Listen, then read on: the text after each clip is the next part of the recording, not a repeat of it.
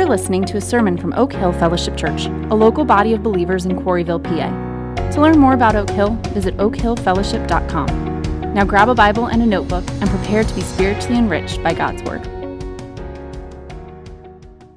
You can open your Bibles to Mark chapter 13. Mark chapter 13, we are continuing our sermon series through the book of Mark. If you do not have a Bible, we would invite you to grab one in the seat back in front of you. We really want you to have God's Word in your hands as we go through this, especially today when we're going through such a long section of Scripture. And so if you don't have a Bible at home, you can make that Bible yours permanently. It is our gift to you. Put your name in it. Read it often. I'm already losing my voice. That's something. We had 2 guitar players on vacation, plus our worship director on vacation, so this is what happens, you know. You're opening your Bibles to Mark chapter 13, and as you're turning there, I want you to imagine that you have invited someone over to your home who at one time was your really, really good friend. And it's not like anything happened between you and them. Life just brings you apart, and so you haven't seen them in 20 years. Or if you're younger than 25, just a really long time. I mean, whatever you want to do. But you've kept up over the phone, you've kept up over FaceTime, but this is the first time you're going to be seeing them in person in a long time. And in your conversations leading up to having this friend over, this friend isn't exactly sure when they will get there. There's some things about their travel plans that have made it difficult for them to give you an exact time. And so they just kind of have a general window in which they will arrive. And so here's what I want you to think about. What kinds of preparations are you making in that moment? What's going on in your heart and in your mind as you're getting ready for your friend to arrive? Well, you're probably thinking over some of the good memories that you've had together, right? You're reminiscing a little bit. You're thinking about what you used to talk about and what was important the last time that you talked to them on the phone. You're considering what they've been up to since the last time you saw them. You're probably spending time cleaning up the house and making things comfortable for them. Maybe you're preparing food or deciding where you want to take them out to eat or what activities you want to do together. The point is, you're going to be ready and filled with anticipation. You aren't going to be focused on what you can't know about their arrival time and when they were going to get there. You're just going to, you know that they couldn't tell you. You're just going to be caring about what you do know about the fact that they will be coming. And I think it's probably obvious to you right now. That's the purpose of Mark 13. That's why Mark 13 is in your Bibles. Jesus is preparing his disciples for the time when he will be away. The time during and after his ascension, after his ascension and during the church age and during the tribulation and preceding his second coming. The good news of the second coming is part of the gospel message that we proclaim. Jesus is coming again, and he's going to put everything right, and we must be ready.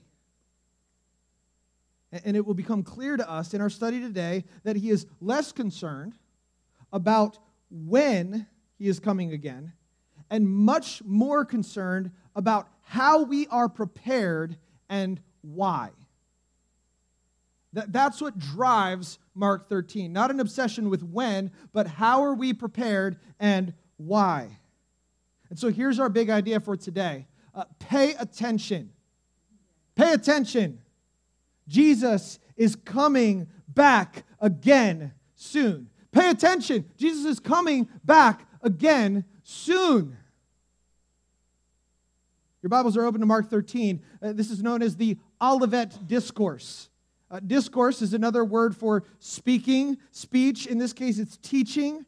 Olivet refers to the Mount of Olives where it takes place. Therefore, Olivet Discourse. Took a genius theologian to come up with that one. This is by far the longest section of the teaching of Jesus recorded in the book of Mark. And it happens after his public teaching ministry in the temple. This is a specific teaching alone with his disciples. And because of what it says in verse 37, we know that it is also a teaching for all who would read these words in the Gospels afterward. In verse 37, Jesus says, "What I say to you, I say to all." What I say to you, I say to all. And so this is a teaching for every believer. Since it was passed on from those first disciples, it is for us today. Isn't it so good to know that this word that is living and active is for us today? And it's not given so that we would be able to predict the future. It's not given so that we would spend all of our time writing charts and books about how modern events are the fulfillment of this or that thing in what Jesus said. It's not given so that we would feel good that we were going deep into the Scriptures when we debate eschatology with each other. All the while ignoring the primary mission that Jesus gives us in these verses. Jesus is teaching so that we would be about the right things right now. That we would be prepared for his appearing. The purpose of eschatology in the Scriptures, eschatology is the study of the end times. It's not so that we would be obsessed with how all things will end, but so that we would live differently in the present. It's so important that you get that. Eschatology is not so that we would be obsessed with how all things will end, but so that we would live differently in the present. And so this is why I'm choosing to preach this whole chapter in one sermon rather than 5 or 10 sermons like many other pastors that I've listened to. And by the way, they're completely fine and right to do that. That's their church, that they need to discern how that's done, right? But my goal today here is not to make sure that I explain every other passage on the end times from Ezekiel, Daniel, Revelation, Isaiah. My goal today is not to give you every possible explanation of what the text could mean and then give you finally my definitive answer to end all answers. My goal today is to simply make much of what is clear in this text.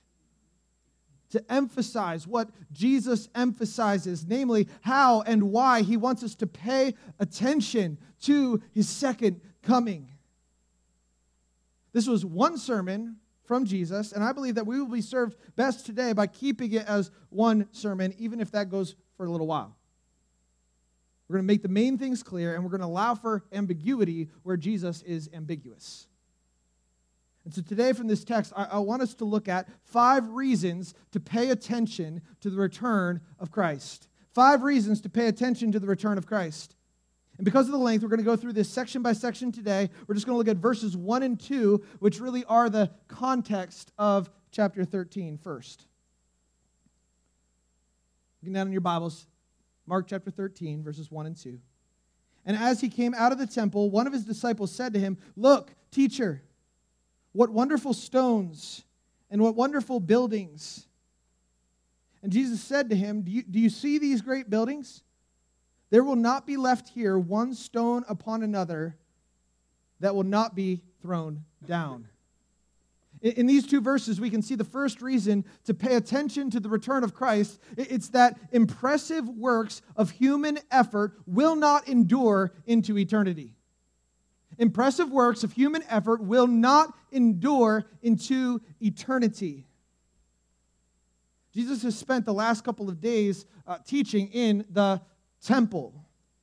And at the beginning of the week, he entered Jerusalem, and he went into the temple first thing.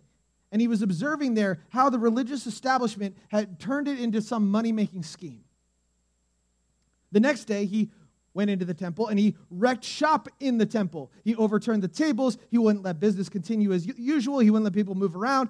The day after that, the religious leaders started confronting him and testing him where? In the temple. In the temple. Who do you think you are? Was the nature of their tests.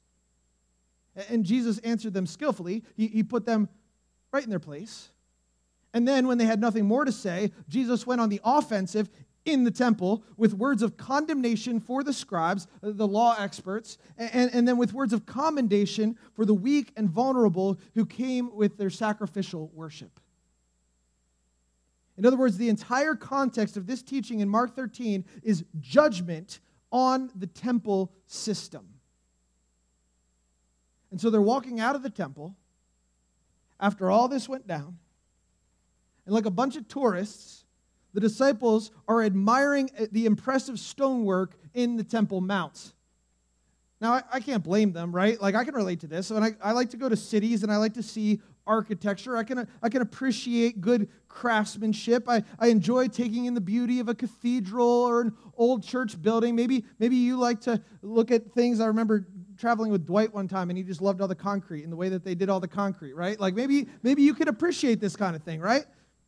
And these guys are enjoying the construction quality of their house of worship. So I don't get down on them too bad. But Jesus wants to get their vision higher. He doesn't want them sharing in the value system of the scribes who would only conceive of earthly beauty in an earthly kingdom. He doesn't want them thinking about the external religious trappings that serve to decorate this corrupt system. Instead, he wants them thinking about the King who sits on the throne of heaven, who will outlast all of it. In other words, he doesn't want them thinking like tourists who are just here to take in the view.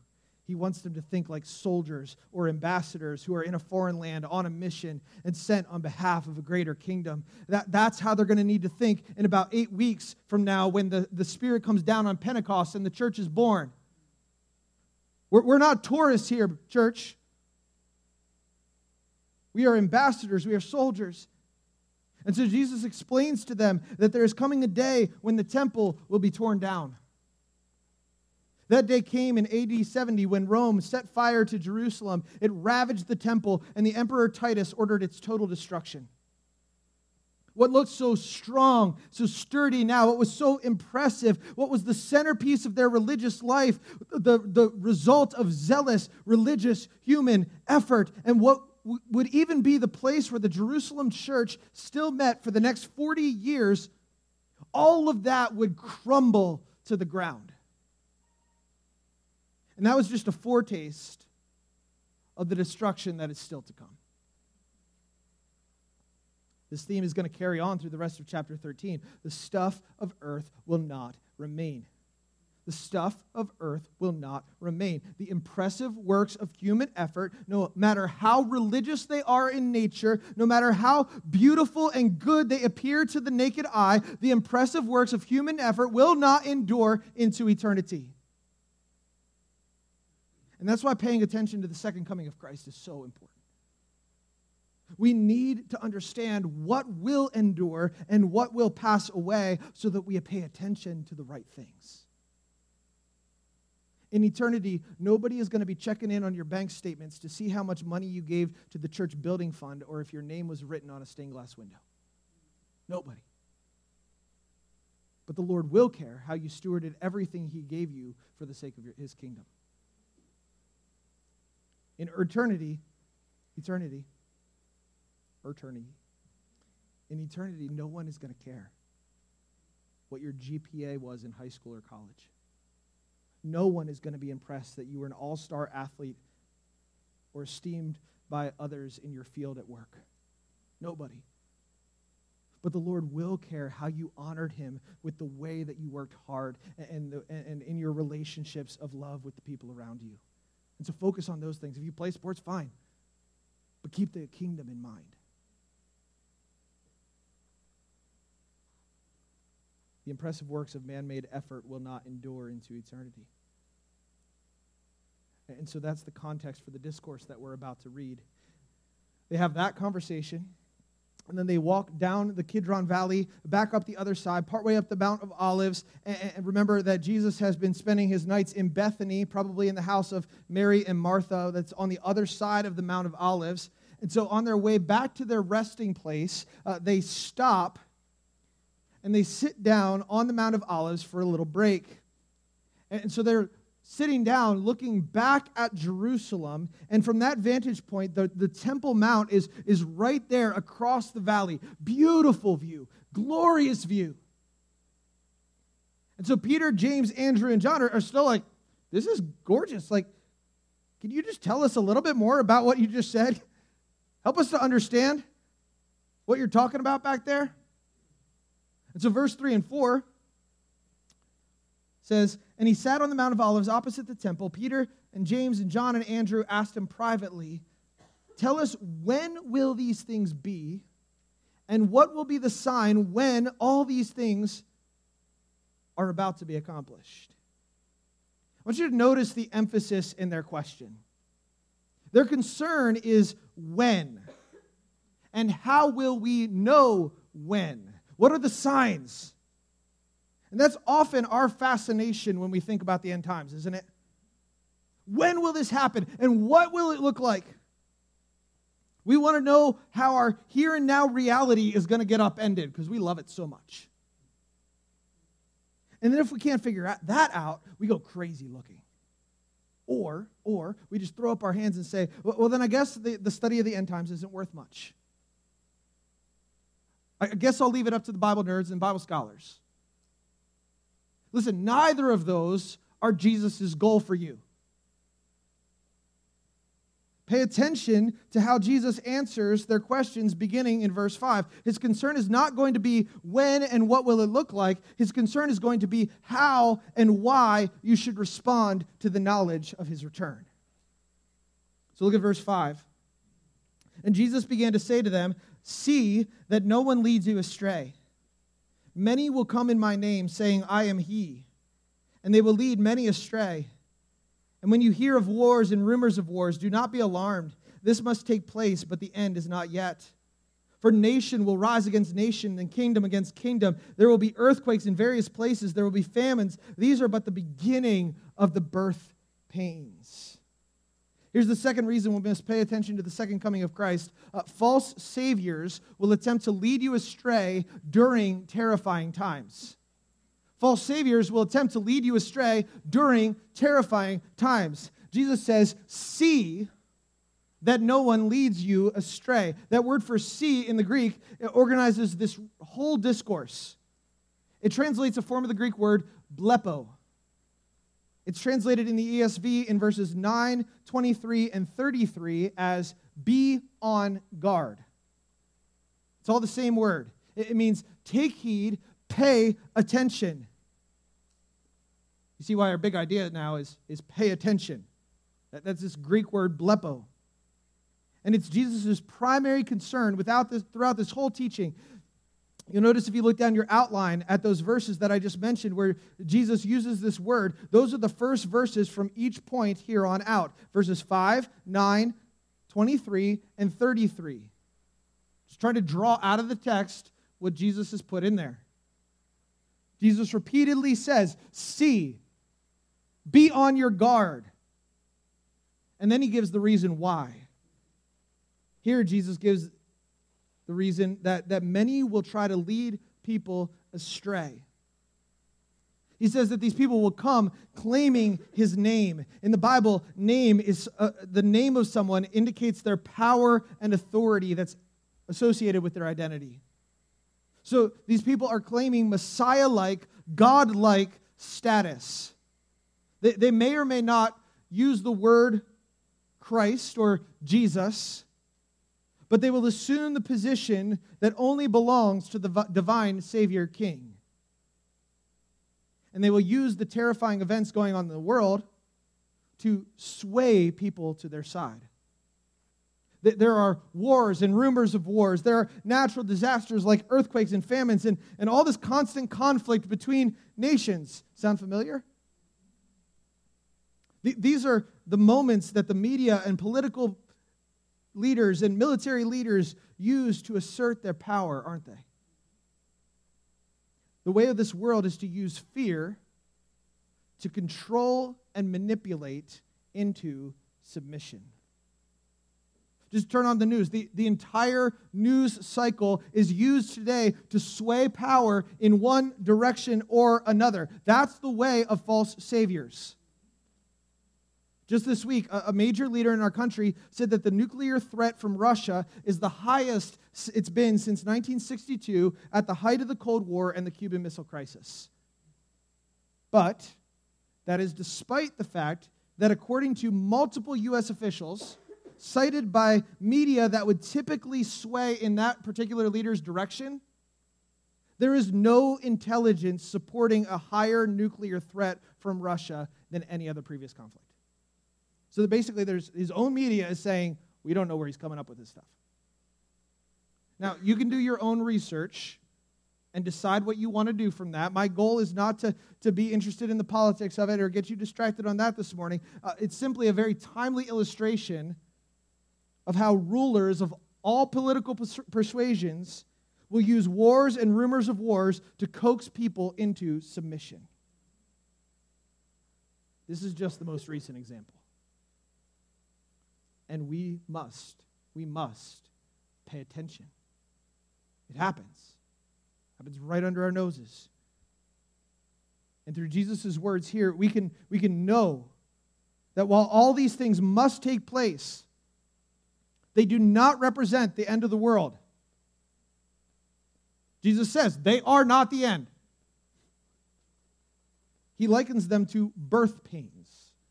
Now, I don't claim to know anything about birth pains, but women, how do labor pains work? That they're sharp, they're painful, but they have some space in between at the beginning, right? And then as you get closer to the time of birth, the delivery of this beautiful new life into the world, things get much more intense, much more frequent. And Jesus is saying that's how history is going to unfold.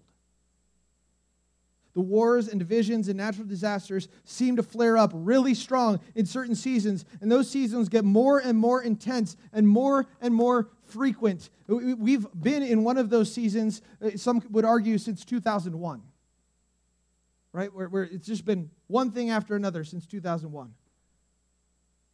But I understand, these things must happen, but the end is not yet. The world does not end with a natural disaster that is outside of God's control. The world does not end with an alien invasion or a zombie apocalypse or a nuclear catastrophe. The world as we know it will end with the second coming of Jesus Christ. The end of the world will come when Jesus wants it to come. Not a moment before, not a moment after. And we are very near the end. The birth pains are close together, but the end is not yet. And so we do not need to be terrified at the signs of the times, as they are sometimes called. The purpose of studying the end of all things is not to instill fear, beloved. It's to call us to faith in the only one who can truly save us, in the one who is coming again. It's to assure us that his plan is unfolding just as he said it would, and we are secure in him alone. And if we're terrified, we will run to false saviors and false sources of security. We'll seek our salvation in a political party or a political leader. We'll become obsessed with wars and rumors of wars. We'll try to save ourselves through justification by just about anything. I think of environmentalism as one of the main things. But there's only one Savior who's going to bring an end to it all. We must pay attention to him and the realities of his return so that we can identify the false saviors that will try to pull us away before he comes. Paying attention to his coming will keep us from false saviors during terrifying times.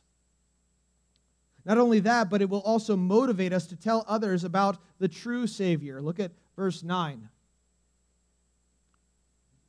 But be on your guard, for they will deliver you over to councils, and you will be beaten in synagogues, and you will stand before governors and kings for my sake to bear witness before them.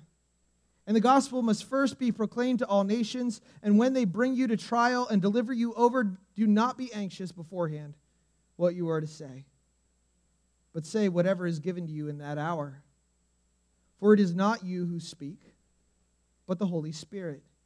And brother will deliver brother over to death, and the father his child, and children will rise against parents and have them put to death, and you will be hated by all for my name's sake. But the one who endures to the end will be saved. Here's the third reason we must pay attention to the second coming of Christ. The gospel mission of the present age will require faith-filled perseverance. The gospel mission of the present age will require faith-filled perseverance. Did you see it there in verse 9? But be on your guard. See, take heed, pay attention. That's our word. Why? For they will deliver you up. Who is they? It's those who don't believe. It's anyone who is antagonistic to the message of Christ. You will be misunderstood by society in general, and your allegiance to the kingdom of Christ will not result in political success, as has been thought of over the last 40 years or so, but it will rather result in political scrutiny and trial. For the early disciples in the early church, they would be beaten in synagogues and stand before governors and kings. Just read the book of Acts. It's all fulfilled right there. But the end cannot, it will not come until the gospel is first proclaimed to all nations. Apparently that still hasn't happened because Jesus still has not returned, right? Now that does not mean that, as some have taught, we are controlling the timing of Christ's return with our commitment to missions. That was a big emphasis in the early part of the last century, and it still is sometimes common language. Like, finish the task of taking the gospel to the unreached peoples of the earth, and as soon as we reach the last one, Jesus can then return. Like he's saying to us, oh, thank you, finally you did it. No, it's clear that there is a time fixed for Christ's return. He is the sovereign, and our efforts or lack of effort do not control his timing. But it is also clear that his priority for his people in the present age is the proclamation of the gospel to all nations. Maybe you've heard me say this before. Now is the time to tell others the good news of Jesus Christ, the Son of God. Have you heard that anywhere, church? This is another evidence that this is part of Mark's purpose for writing this gospel. This present age, this age where there are wars and disasters and where gospel witness will receive opposition, this is the time for the gospel to go forward. That's our whole focus for this present age, church. That's it. That's what Jesus wants us to be about right now. And paying attention to the second coming of Christ will keep us focused on the current gospel mission. And that current mission will require faith-filled perseverance.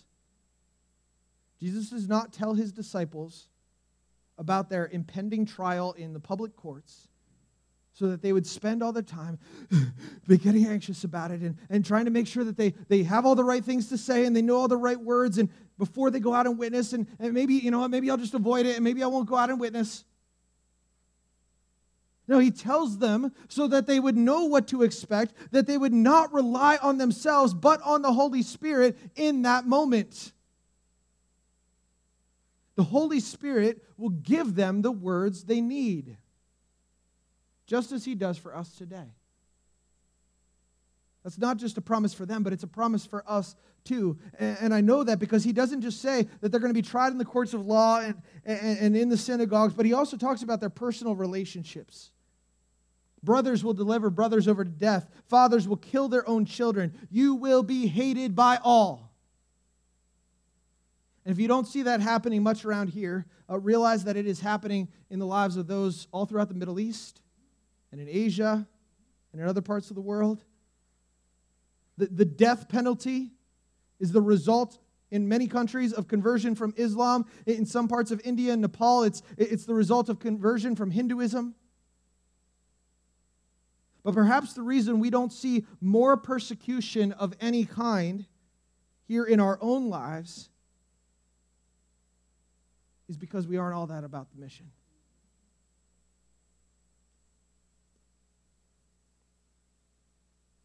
We're too afraid of the pressure of being tried in the courts of public opinion. We're too afraid of losing the relationship or losing our job or losing our image because we might sound dumb. We're too afraid of any of that to actually open our mouths and speak up about Jesus. But what if I,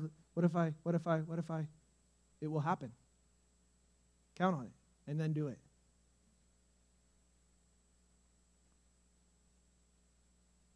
The persecution is our opportunity to bear witness. The Spirit will give us the words we need. And the one who endures to the end through all of that will be saved. I said it earlier, we are not tourists in this world. We are soldiers, or if you prefer, ambassadors for King Jesus and his kingdom that is now at hand. We have a mission. It requires faith-filled, Spirit-dependent perseverance through opposition. And so let's not get sidetracked by avoiding the opposition or gratifying our flesh. Let's not do the more comfortable thing, which is to nestle into the four walls of our church or the four walls of our home and fool ourselves into thinking that the Christian life is all about obtaining more and more intellectual knowledge or busying ourselves with religious activity or anything of the sorts. Pay attention. Christ is returning. People need to know. That's where Jesus turns his attention in verse 14, the people who need to know. Continue reading with me. But when you see the abomination of desolation standing there, where he ought not to be, let the reader understand. Then let those who are in Judea flee to the mountains. Let the one who is on the housetop not go down, nor enter his house, or take anything out. And let the one who is in the field not turn back to take his cloak. And alas for women who are pregnant and for those who are nursing infants in those days. Pray that it may not happen in the winter. For in those days there will be such tribulation as has not been from the beginning of the creation that God created until now and never will be. And if the Lord had not cut short the days, no human being would be saved. But for the sake of the elect, whom he chose, he shortened the days. And then if anyone says to you, look, here's the Christ, or look, there he is, do not believe it. For false Christs and false prophets will arise and perform signs and wonders to lead astray, if possible, the elect. Now these are some of the most debated verses in the book of Mark. And I want to consider them here under point 3 still. The mission of the present age requires faith-filled perseverance. I'm keeping them with this point for 2 reasons. One, the grammar of the text keeps them together. We don't have that word blepo, be on guard, before verse 14. We just have this little conjunction, but, which is all throughout this passage. And so the author's intent is that we would hold this with the previous verses. Second, these verses are part of the reason why we must be so vigilant about the mission. There's a lot of debate about what event these verses refer to. Jesus uses the language of the abomination of desolation. The most appalling thing that could happen that would bring God's judgment and be a sign of God's judgment. It's language borrowed from Daniel 11, where Daniel prophesied about a horrendous, sacrilegious event that would happen in the temple. And by the time of Jesus, the abomination that Daniel prophesied had already taken place. In 168 BC, the Seleucid ruler Antiochus IV Epiphanes entered the temple and put up an image of himself. And you can listen to our Daniel sermon series on our website if you want to understand that more. But Jesus is using that same language from Daniel here in Mark to now refer to an event that is future to him. And so the debate over this section is then about whether it refers only to the destruction of Jerusalem that we've already mentioned, that happens in the years leading up to 70 AD, or if it refers to something more. So let me just tell you about that first event. According to William Lane, citing the ancient history book called the Antiquities, during the years before the fall of Jerusalem, Jewish zealots went into the temple. They let criminals roam around the temple grounds. They even committed murder within the temple itself. Those criminals went into the Holy of Holies. They also installed a phony high priest to offer sacrifices, which means that every sacrifice he made was an abomination. And all of this preceded the Roman conquest of Jerusalem. And so there's this past event to Jesus in Antiochus, the fourth Epiphanes. There's a near fulfillment in the lifespan of the generation of the disciples. But then the book of Revelation also talks about a future temple and a future abomination of desolation using very similar language. And so here I would suggest that we're talking about two events in Mark 13. The first one and the second one that is going to come during the Great Tribulation before the second coming of Christ. And so it's sort of like this telescope, right? This is my kid's telescope, right? And when the telescope is closed, it looks pretty short. It looks like it's not going to go on very long, right? It's stubby. But then there are these hidden layers that are revealed as the telescope extends. And this is the way history unfolds. It's not cyclical. It's not what goes around comes around like karma or something like that. But it does have a repeating pattern to it. And it's moving in a straight line toward the ultimate fulfillment. And that's why Jesus can say that there will be such tribulation as has not been from the beginning of creation that God created until now and never will be. That's a pretty big statement. Like what about Noah's flood? Anybody remember that? I mean, the first destruction of Jerusalem was bad, but it wasn't global flood bad.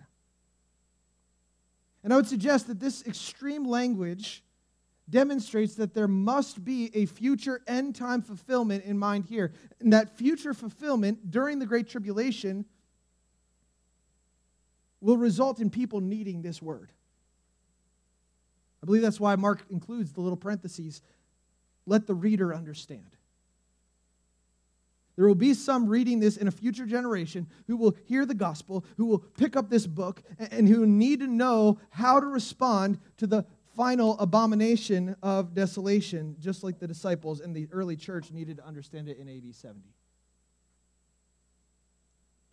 Now we teach here that the church of the present age will be raptured off the scene by this time in the air with Jesus before the Great Tribulation.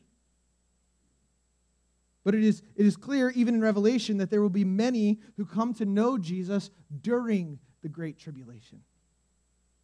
Jesus says that they are part of the elect, those whom he has chosen to be his. And the witness of the Gospels and of the whole Bible, including the book of Mark, will be critical to their following him, just like it's critical to us now.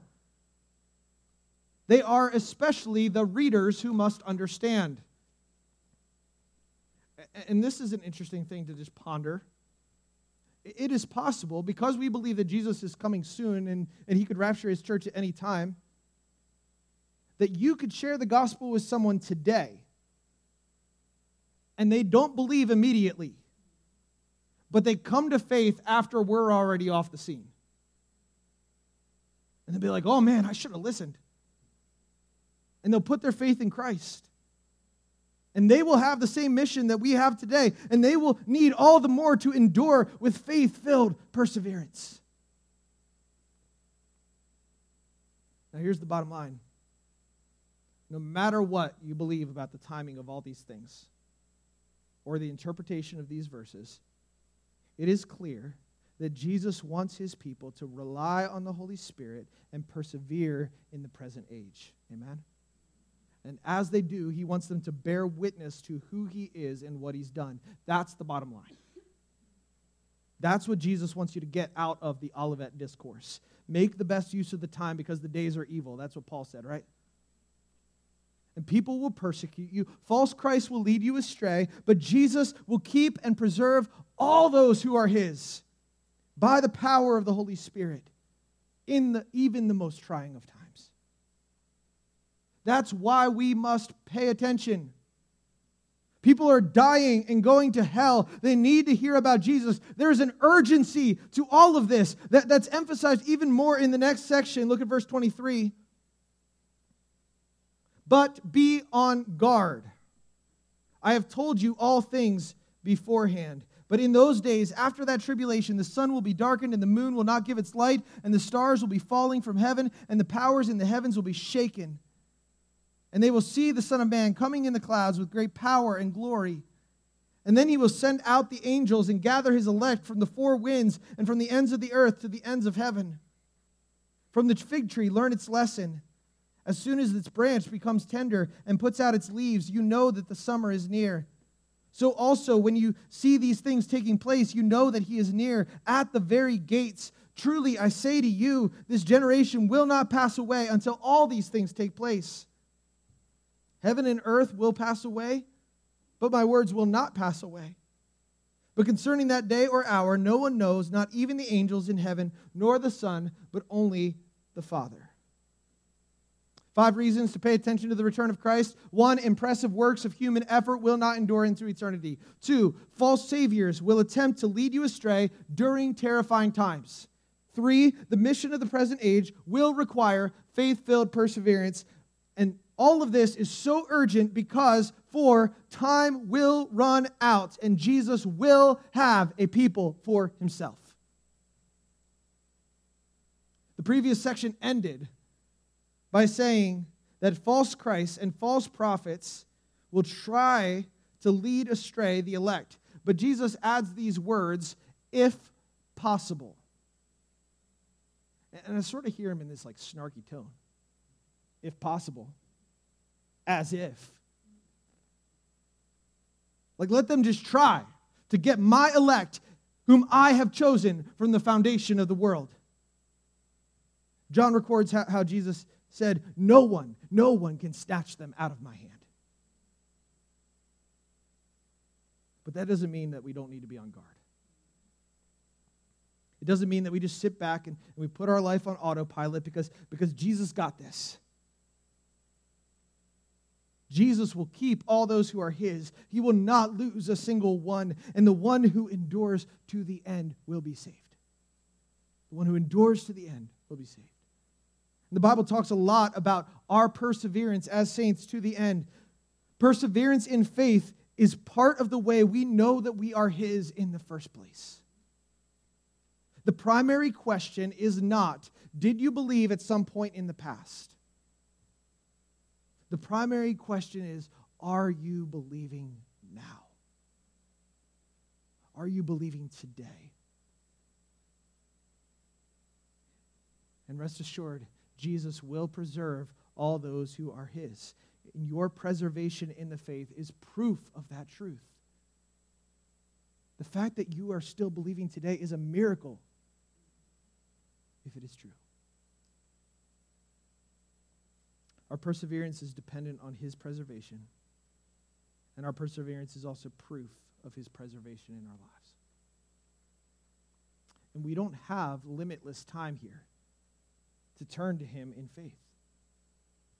Jesus told his disciples and us all things. He gave us all things that we need to know beforehand. We have enough here, even just in Mark 13, to know that Jesus is the only Savior and Lord who's coming again for his people, and we must turn to him for salvation. We don't have to have all the I's dotted and T's crossed of our eschatology to know that. And that's why it is urgent that we respond to him in repentance and faith. These verses are thick with urgency. Earlier, Jesus says that there will be birth pains. We're feeling them in our world even today, but ultimately there has to come a time when the baby's born. And there ain't no going back after that, right, moms? And so Jesus describes here the time of the end as an undoing of the created order. This is the ultimate fulfillment of what the prophets called the day of the Lord. Those living on earth at that time will see the Son of Man coming on the clouds. That's the language of Daniel 7, if you want to go back and look that up later. Daniel 7. The sun won't rise in the morning. The moon won't be there for the night. The stars won't be there to guide you where to go. By the way, you can look up Isaiah 13:10 and Isaiah 34:4 if you want to know more about that. Isaiah 13:10, Isaiah 34:4. There will be nothing else that you will be able to turn to. Only Jesus. And those who have not turned to Him before that time will have no more chance. Time will have run out. And those who have turned to Him will be gathered to Him as His people. And these words of Jesus will be proven true in the end. Because in that moment, He will send out to the ends of the earth. Jesus calls them the four winds. And to the ends of heaven, those who are already with Him in the clouds. And they will gather His elect and bring Him to their Lord. Remember from verse 10, the gospel must be proclaimed to all nations. That's the mandate, that's the mission of the present age. And after that happens, those whom Christ has chosen, those who have put their faith in Him, will be gathered to His side from all nations, from the four winds, from the ends of the earth. And He will have a people for His own possession. And this is consistent with the aim of Jesus throughout the whole New Testament, that Jesus would have a blood-bought, ransomed people for Himself from every tribe and tongue and nation and people. People who would gather around His throne and worship Him forever, singing, Hallelujah! Salvation and glory and power belong to our God. And those elect are identified now in the present age and in the time of the Great Tribulation. They are those who put their faith in Him before His second coming. They are those who turn from their sin and their self and who trust in Jesus as the only Savior and Lord. They believe that apart from Jesus, they are dead in their sin. They believe that Jesus lived the perfect life that they could not live, that He died the death they deserved to die in their place for their sin, that He rose again and conquered the enemy that they could not conquer, Satan, sin, and death. And they believe that He is right now sitting at the right hand of God the Father, waiting to return to judge the living and the dead. And listen, if you have never put your faith in Jesus in that way, and if you aren't living by faith in Jesus today in that way, you need to do that. And then once you've done that, you need to persevere in that faith because the end is coming soon. Time will run out and Jesus will have a people for Himself. Will you get to be a part of it? It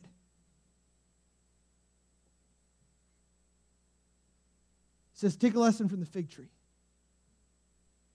Take a lesson from the fig tree. They were sitting on the Mount of Olives. There would have been many fig trees around them. Two crops were growing there in abundance, olives and figs. And Jesus notes that there are certain physical, visible changes that occur in a fig tree that indicate summer is near. Jesus has been describing all of these physical, visible signs that indicate the nearness of the second coming. Not the end itself, but the nearness of it. And those signs should cause us to pay attention. Friends, it is nearer today than it has ever been. And that means there is urgency in our response. Jesus says this generation will not pass away until all these things take place.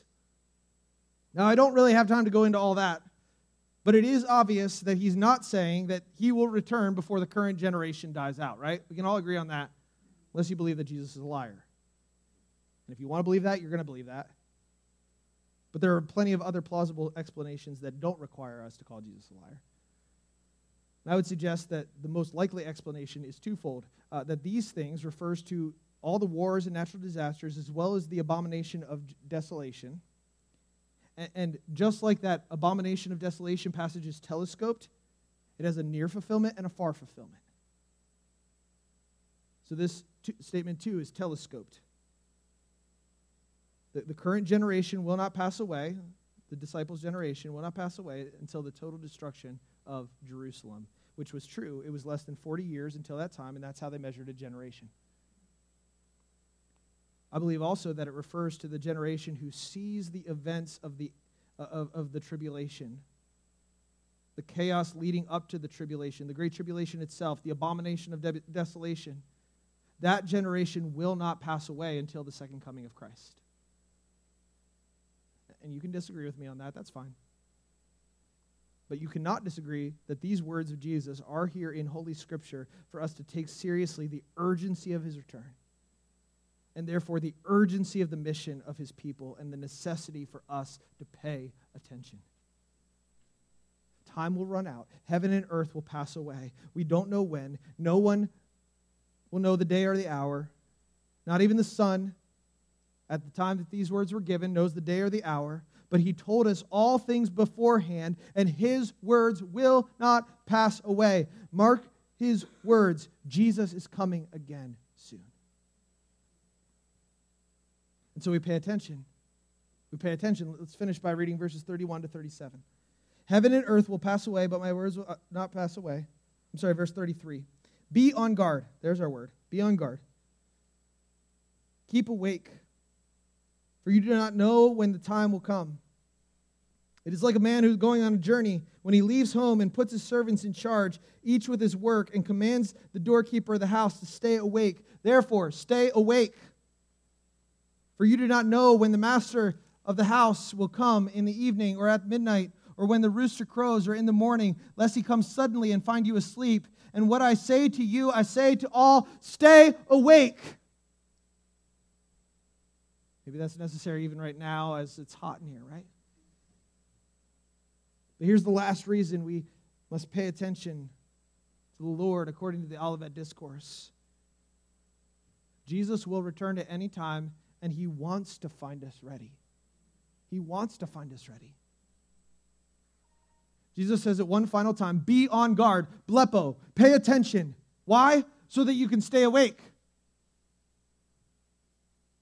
You don't know when he's coming.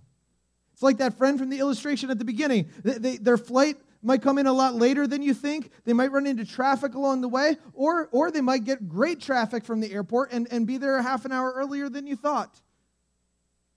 Either way, you're not going to crawl under your covers and go to sleep if they still haven't arrived at your house. The only difference is that the Father does have the time and the hour fixed for the return of Christ. And the reason he doesn't tell us here, I'm convinced, is that we would be tempted to fall asleep on the job. Oh, let me just take a little spiritual cat nap. And then we would try to wake ourselves up right before we knew he would show up. It's just the way we are, isn't it? But instead, the Lord leaves us in the dark about the when. And he only gives us minimal details about the signs of the things happening so that we would stay awake the whole time he's gone. Our Lord went on a journey. We are his servants, and he gave us a job. And he wants to find us doing that job and having completed that job when he returns. He does not want to find us spiritually asleep, lulled into complacency, and dreaming of earthly things just because his coming took longer than we thought it should. And what he said to these disciples, he says to all of us sitting here today, stay awake. Servants of Jesus, there is still more work to be done until our Master's return. There are still more people who need to hear about Jesus. There's still more sin to root out of our hearts that we would be a spotless bride for when our groom returns. There is still more sweeping up and cleaning out the household of God. Do not be like the disciples who, in just one day's time, went to the garden with Jesus, and he said, stay awake with me. Watch and pray that you might not enter into temptation. And they couldn't even stay awake for 1 hour.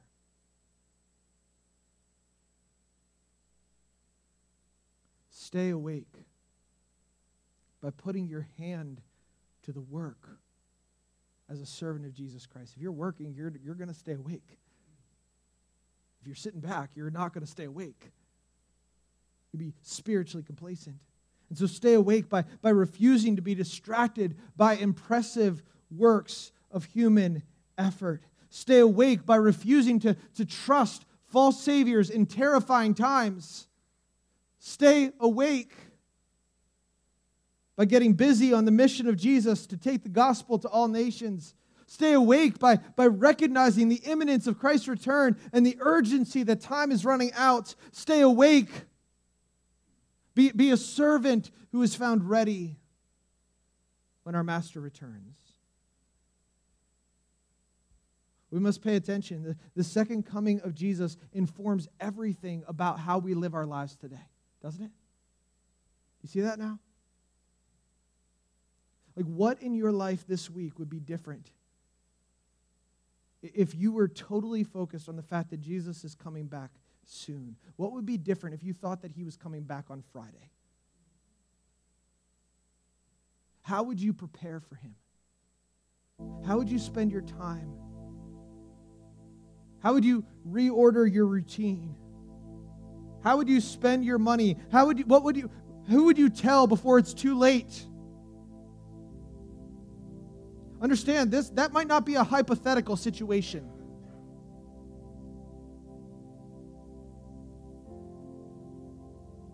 It could totally happen. It could totally happen before Friday. And so let's pray together that we would pay attention. Would you pray with me? Thank you for listening to Oak Hill Fellowship Church. Stay connected with us by finding us on social media or by joining us Sunday mornings at 9 a.m. Until then, remember that you are loved.